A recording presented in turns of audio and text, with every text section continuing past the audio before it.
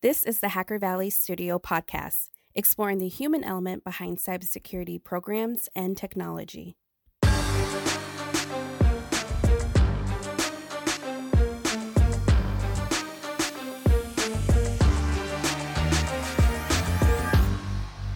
How's it going, everyone?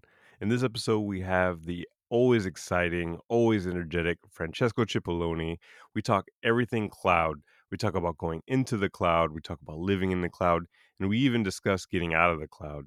If you enjoyed this episode, be sure to check out more episodes at hackervalley.studio. And as always, if you want to support the things that we're doing, check out our Patreon page at patreon.com/hackervalleystudio. Let's get right to this episode. What's going on, everybody? You are back in the Hacker Valley studio with your hosts, Ron and Chris. Welcome back to the show. Glad to be back again. We have Francesco Cipollone in the building. Yes. I feel like I've known this guy my entire life, but it's only been this year. Same. He is all over the place. He is all over Twitter. He's all over LinkedIn. He's doing talks. He's doing podcasts. He's doing everything in the world. Do you sleep at all? No, I don't sleep. You're one of those people that sleeps 3 hours a night, isn't it? Four. Four. Oh my goodness. Have you always been like that? Since as a kid? No, actually, no. I've been ramping up in engagements in the last 3 or 4 years, and that's in the last 2 years it's been all over the place, as you say. It's like I've been doing more and more and more, and the more you do, the more traction you get, the more you get to engage, the less you sleep. Yeah. Yeah, absolutely. No, thanks for being here. You were actually in town to do a talk, and I think you have a panel also coming up. Yeah, right? I was at the Cybersecurity Cloud Expo. I usually run the London one. We just happened that they invited us as a Cloud Security Alliance here in San Jose. And yeah, we came and we had my talk today. I went really great. Yeah, about Security Phoenix, and we're going to talk about it in a second. Nice. And yeah, tomorrow we have a panel on regulation and how we can turn it around and say, well, can regulation actually be a driver for business rather than, the boring talk about the regulation? I can kill everybody in the room talking about regulation. It's like being in banking is like some of my clients have every regulation note, literally, so I can kill you guys and all the audience about regulations. Like, really not a fun topic to talk to. Right. I know most people should know at least your name, but for our listeners that don't know you, if you could just kind of run through your background and how you got to where you are today, that'd be great. Oh, geez. It's a long story and a crazy story, actually. So I started back in a university where I didn't even think about security. But one of my professors actually was an inspiration on cyber, and it was like generic cyber. And I said, I want to get involved in that. And he assigned me a really tough dissertation work that turned into a research of almost a year.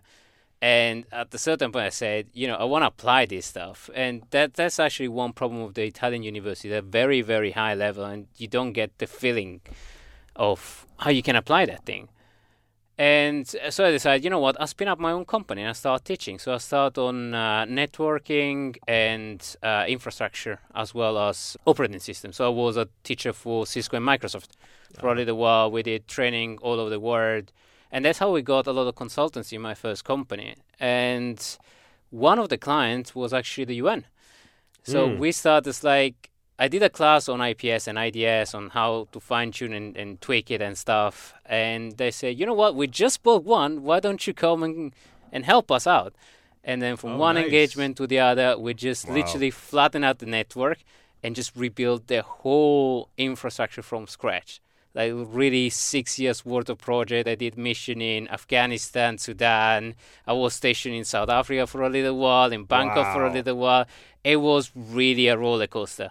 It was emotional. It was intense. I did Haiti after the aftermath. So we did the streaming of Hillary Clinton.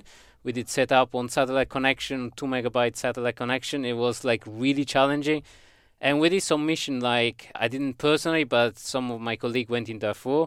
So it was really, really challenging places to be. And it did teach me one and one only thing, to really appreciate to be in this world, because we are really lucky to be in this side of the world. Yeah. Every time I was landing, I was like, it really makes you appreciate the small thing, like clean water. Right. I was in Egypt, that is not third country, well, third world country. yeah. Sorry, I got stuck in there, and you know, I was really careful with the water. And one day, I just, you know, I washed an apple on the sink, and I didn't even think about it. I was sick for 2 weeks. Just Like, washing an apple in Just the washing, sink. it's like, yeah. Wow. And the other stuff I did when I went back, I was actually in Tahrir Square when they were throwing Molotov during the revolution. We were actually sipping whiskey down there. It's like crazy. It's like 2 different parts of the world. And they put ice on the whiskey. And it's like, I was sick for another way. Oh, man. Wow. And you don't think about those things. Yeah.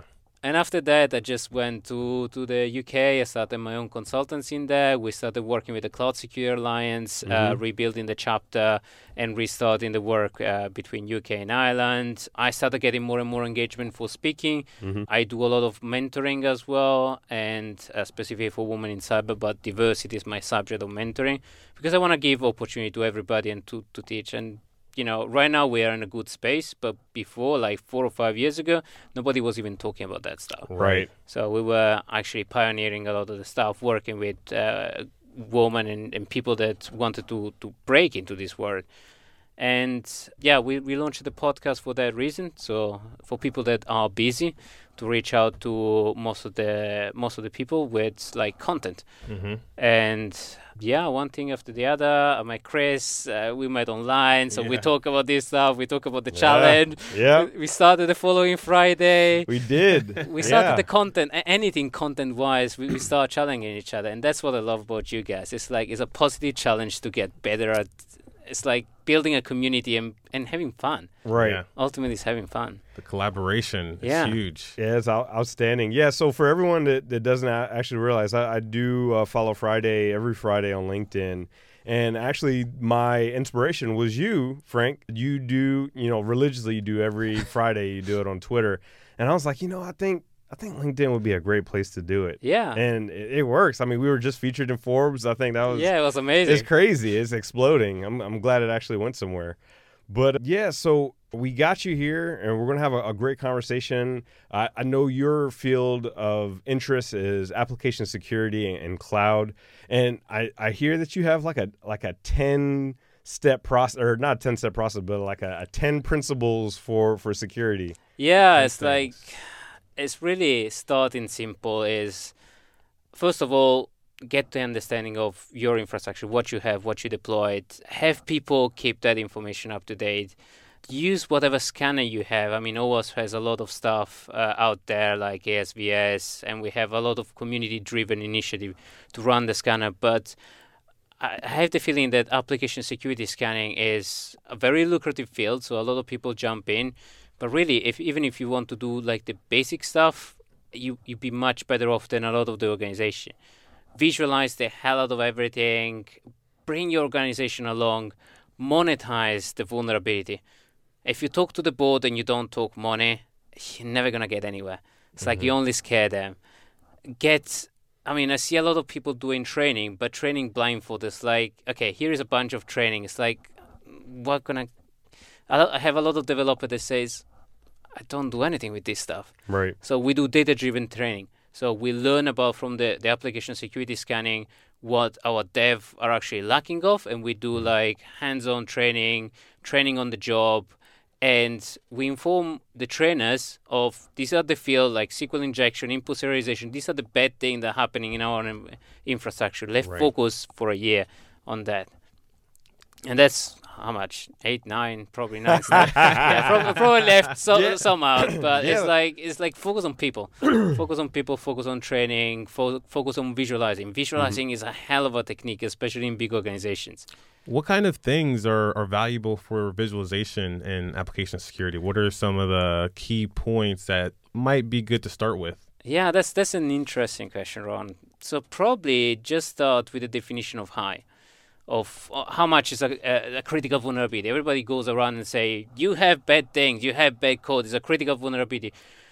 And for a start, it's really good. because you can just say, you know what, I run my scan and high, and it's fine. I can dump all that information. I can extract that information from any scanner, dump it in a database, and then visualizing, for example, with the Grafana. And we might be able to give out the community the extractor and the database that we built as part of one of our program of work. That is what I talk about, Security Phoenix. And it's fundamentally just visualizing this information, basic information. And that's once you get better at visualizing information and doing, prioritization of, okay, I need to fix my highs. But then the next step is, are my highs really high?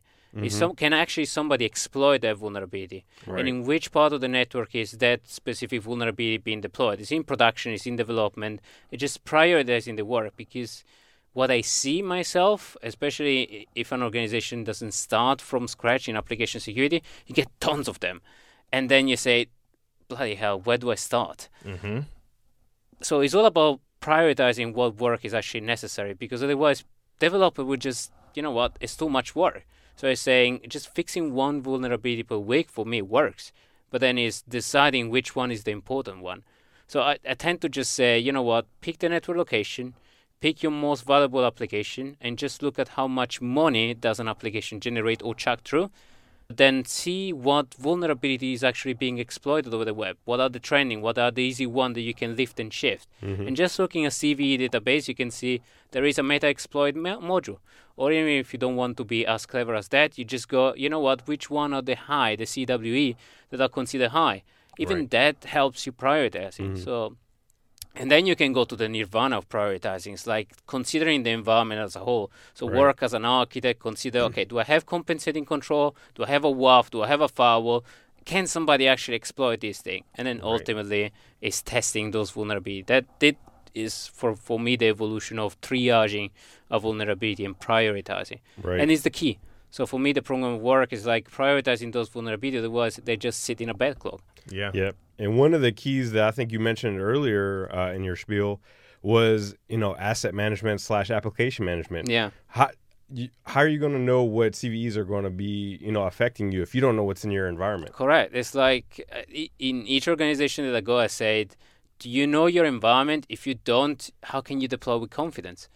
How can you know when something breaks, what's going to happen? Or it's like, how can you not know your house? And even if you know 10% on your house, you're much better off at asset management. Right. And you can run really expensive program and really expensive tool to do asset management, but really it's like network scan, application scan. It's like see what port are open, try to guess, and that brings you much better, and it doesn't cost you a fortune. And then start embedding this culture in the team that actually maintain the application. So they maintain and say, you know what, I deploy here, I declare what stuff I deploy where, which server, which is the repository, so I can relate, for example, the scan that I do on a repository with where I deployed it, and then I can test it. Right. It's discipline, but is teaching development team what good looks like, and then they're going to follow. How do you think cloud is going to affect everything kind of going forward with application security? I know you're doing a lot of stuff with cloud security, so wanted to throw that softball out there. But what I'm always interested in is like especially the stuff around cloud automation. I think that's really exciting for me to see like how we can use events from cloud devices or applications in the cloud and automatically automate something about that event, maybe remediating it or just getting a distilled body of information about the event. Yeah, no, it all depends if you're using cloud as cloud, if you're not lift and shifting. So a lot of the organizations that I see, they lift and shift stuff in the cloud, and then you don't end up using the power of the cloud. Like, as you say, the automation element, the triggering up and down things, depending on if you receive an alert, then I can switch off the machines or stuff like that. Right. But if you just lift and shift, you're hosting your server somewhere else. So understanding how can you restructure your application, because there is a cost in it, but also an advantage. And a caveat, you get locked in. So we get a lot of talk on, especially from the regulator, on you need to demonstrate that you multi-cloud, or you have an exit strategy for cloud. But then you can't really use the best of the cloud. So it's like really a trade-off, first of all, on, okay, I want to move my stuff to the cloud. Fine. Which one do I re-engineer? Which one do I lift and shift? Second, do I have an exit strategy? Do I need to have an exit strategy? So some of the organization are forced through a regulation. And then you get better at it. And it's like, okay, I do my event log. I start running my runbook with automation and Lambda to actually say, you know what, if a critical high pops up in one of my server, one day to another, I just kill the server and then I do the post-mortem. And then that's the automation. Even smaller thing actually helps a lot. Right. But from an application security perspective, I see, the more we go to the cloud, the more we use the full benefit of the cloud, the full breadth of the cloud, the less infrastructure we're going to have, the more up in the stack we're going to have, and the only thing we're going to effectively own is code. You're right. So it's function. If you look at the whole trending of function as a service, you have effectively a piece of code that runs in a preset environment. It's just delegating the burden of actually doing security on the full stack and focusing on application security. That is bloody hard. Right. So it's becoming more and more popular. The application security people are going to be the stars of the next world, the next security world. Because it's the only thing, data and application and code fundamentally is the only thing we're going to have. Yeah. Right. No, I completely agree. One question I do have for you is, I know that there is value in having an exit strategy now. Exit strategy, like coming back into something that's on-prem. Do you think there's ever going to be a point where on-prem is like super rare and almost like non-existent, so that your exit strategy is literally just to move to another cloud provider? Yeah, no, I think the exit strategy need to consider both. So one key thing in our exit strategy that we do for our client is, do you have regulation that forces you on-prem? And specifically in banking, we have tons like Singapore or Indonesia or a lot of countries are actually forcing you on-prem for one specific reason. They don't know cloud. So we are teaching the regulator on how to know clouds, and then you can go and say, you know what, I do a multi-cloud strategy. But we're so far off from that target. So sometimes you're forced by regulation to actually consider a cloud strategy, an exit strategy that keeps you on-prem, or give you the option to switch certain part on-prem. A certain other, consider multi-cloud strategy. So I think the early stage of Terraformation and the independent Terraformation versus the cloud-specific one, like AWS had their own version. Right. It's like, okay, you can deploy stuff into your multi-cloud, so you have multiple clouds, but there is a cost in actually considering that. It's like, even if you just consider the backup, for example, you say, you know what, my multi-cloud strategy is going to be, I keep my backup somewhere else and I spin them up if and when my major clouds get locked in or something happened. Like once a year or whatever. Yeah, exercise. Whatever. If you're wise enough, you do a once a year exercise. If you're not, something's going to die. It's like, okay, let's spin up this machine. Oh, the data is like 1 year back. Right. It's like, if you're clever, you're at that stage. But the cost to actually export from one provider to another the data is massive. And people don't consider that in a multi-cloud strategy. It's like, how much is the cost to actually deploy, and what is the risk-benefit balance? Right. So multi-cloud for me is like really putting on the papers, like, what's your cost of locking in versus what's your cost of multi-cloud? And if you're happy with the risk and the cost benefit, go for it. Right. Have you seen personally any shifts from one cloud to another? Like, we're taking everything from AWS and putting it in GCP. Have you worked or advised those types of things? And what is like a lesson learned? Like, I've always been curious with those types of deployments. What's a nugget that you've taken away from working with that? If I can share my 5%, and I'm not biased by any cloud provider because I work with all of them, I think Azure and Microsoft are really good at small and medium enterprise and just getting them in, and it's really easy to use that element. If you have a very structured engineering and you want to use the cloud as like a Swiss Army and shape it the way you want, you use AWS. Right. They're really good. There is a competition between, for example, AWS and Azure on the security center.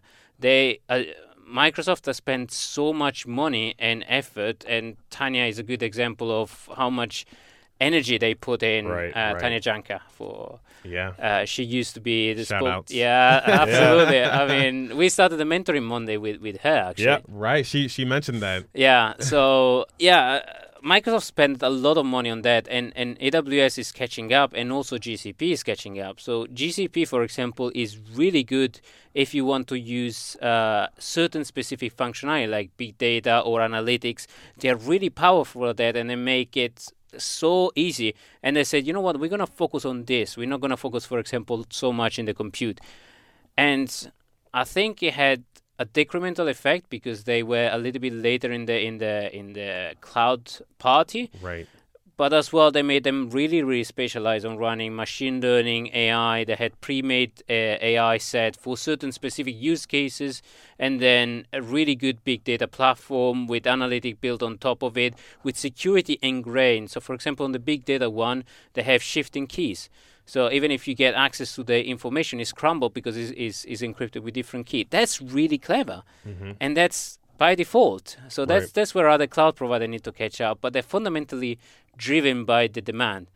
So they're being shaped by the demand of the market. So AWS was engineering led. Microsoft had the mindset of small and medium enterprise. We get them in with the integration of Azure AD and then Office 365. Yeah. They have an ecosystem that is really powerful to get people in really, really quickly. AWS, it's much harder to get into. Right. What do you think, guys? What's your take? So before we get to that, I really wanted to get his point because he said something interesting that kind of sparked my interest. Ron, you see all sorts of clients and customers, and we were just talking about the different usages of Azure versus AWS. Do you see, both on the infrastructure side and the application side, do you see clients forcing like utilization of those technologies just because like, oh, my buddy said use this, so I'm going to use it, and they didn't like do their due diligence? It's like Buddy Cloud. Yeah, right. Buddy Cloud. Well, those services are vendors, right? And I see the same for even security applications. It's like, how did you guys get that?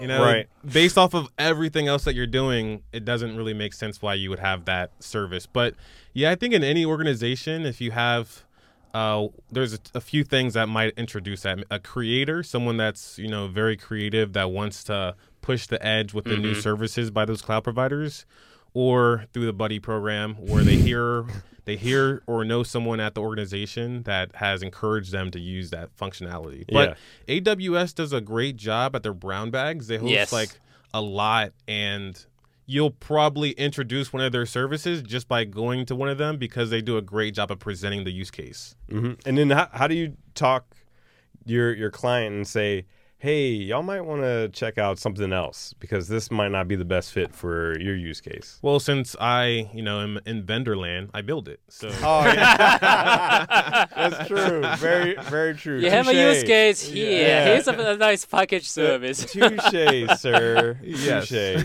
Sometimes I forget he's a vendor. But that's actually a quite interesting combination because you're in vendor land, you're in if you're on the customer facing land, I'm in financial world, but also vendor land as my company. Right. So this is an interesting discussion. Full blend here. It is. It is. And could you reiterate your question for us? Because I wanted to make sure we caught the differences between the two, but I wanted to get back to your question as well. I think I lost the question. Oh, no.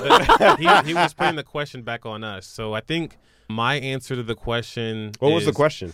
It was moving. The multi-cloud. Yes. Multi-cloud. Moving from one provider. What's your experience in the multi-cloud? And I talk about mine, and I went to a rabbit hole, and I lost. And I lost the question. I think that Microsoft has done a great job at capturing a lot of interest by their, cloud apps like PowerPoint. Microsoft Word is now in the cloud, so it's very easy to use it. Google Docs is somewhat easy to use. It's a little easier than what it used to be. Right. So there's a lot of opportunity, I think, for those providers. I'm interested to see if AWS is going to come out with some type of email or easy to use like storage solution so they could bring on more diverse customers. I don't think they're focused on their market. So they're really good at focusing on a specific market. Engineering related, like you were saying. It's like a Swiss Army tool. What Microsoft is saying, my target is small and medium enterprise because I know them very, very well. GCP is trying to find analytics. That is where the most customer base is. So they're trying to attack the easy customer base. Right. I think. What's your experience with cloud? Yeah, so, we're kind of, I guess, multi-cloud shop as well because, I do think there's applications for a mixture because I don't think you're going to get a one-size-fits-all with any particular one. And that's just my opinion. There might be in the future be like a one-stop shop where like, oh, AWS has everything that we could ever need. No need to go anywhere else. Because then you don't run into integration problems. Yeah. You don't run into security problems because you're trying to hodgepodge two things together. But I think, multi-cloud is the way to go for right now. And what's interesting is, if you're using AWS, then you probably have a multi-cloud situation. You're probably using some of those servers for like cloud email and whatnot.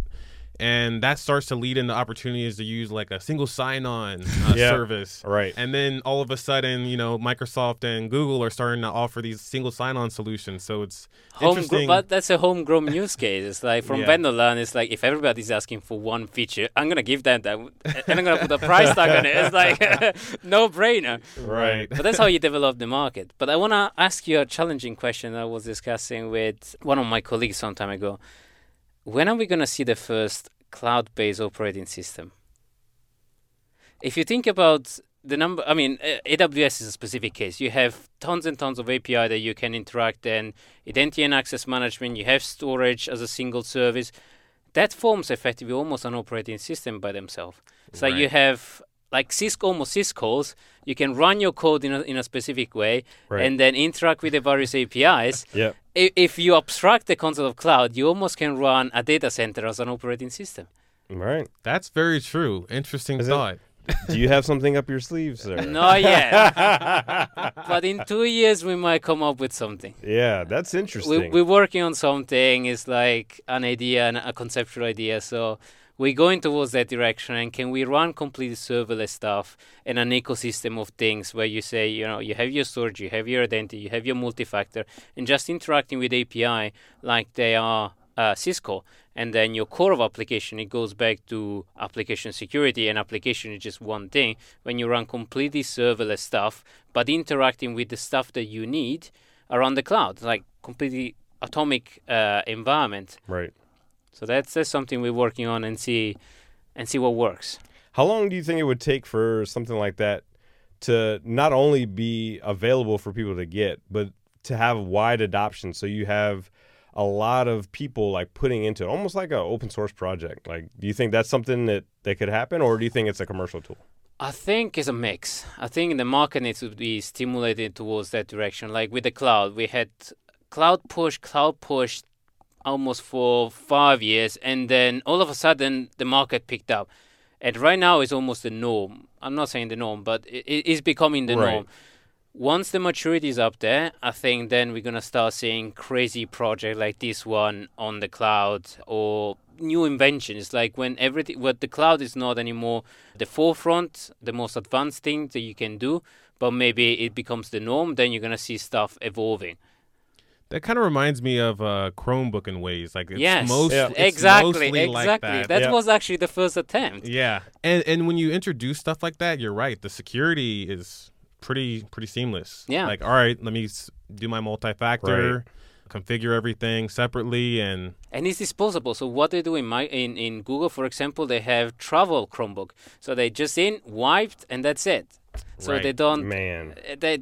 But it's disposability. It's disposability that is crazy if you think from an end user perspective. But if you cloudify the most of it, then why do you need persistent data on your device? And it's like, why do you need to even have all that security on the endpoint? Right. It's like you can have disposable VDI-like environment where all the data is centralized and secured in one location. Right. And now you get to a point where compromising the endpoint is one thing, but actually getting to data is an entirely different beast. Exactly. It's a whole different beast. You just separate effectively the endpoints, and you go to zero trust if you want. We can talk about zero trust. Yeah. Actually, we've been having a lot of interesting conversations about zero trust. What are your thoughts?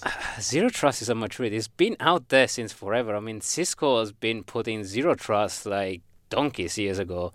I think probably when I started my career, it's like 12, 15 years ago, zero trust was already there. It's like, it's a difficult concept to actually get in because not trusting your endpoint device is a really difficult concept to do, because a lot of our compute right now is in a distributed way, is on endpoint.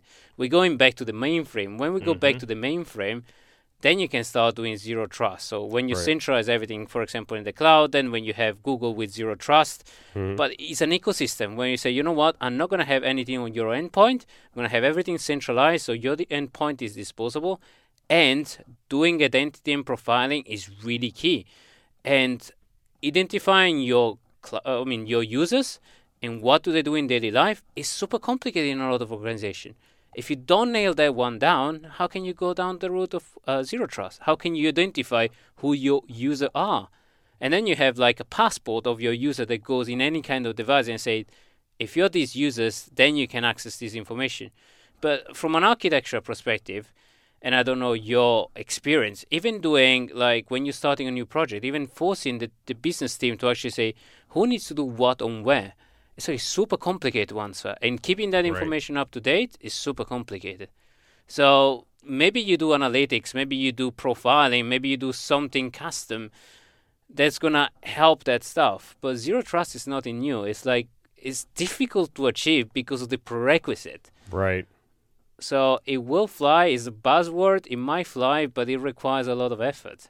Yeah, I think people get wrapped around the axle about zero trust. Some people think that zero trust means you don't trust anything, but that's impossible. No, it's impossible. Yeah, you have to trust a persona, you have to trust a token, you have to trust an identity, something, right? Ultimately, it's the identity. It trusts in the identity or the persona. Right. So the persona is actually an interesting concept. Who knows the Jericho Forum? The Jericho Forum? Jericho Forum. No. The Jericho Forum is actually the one that originally discussed about identities and personas. It was your identity and your persona, so who you have access to is kind of your passport is different. And we're lucky in the Cloud Security Alliance to have one of the original, Paul Simmons, one of the original member of the Jericho Forum. Wendy from Dual Security is another person. Is really a driver for identity and zero trust network or zero trust network. So the concept is really interesting, but never picked up. It's a null concept that never picked up because the adoption is really, really hard. So identifying who you are and what you can access and how you can access is really difficult to define. And it's back on the discipline of defining that stuff at the beginning of the project. Right. Yeah.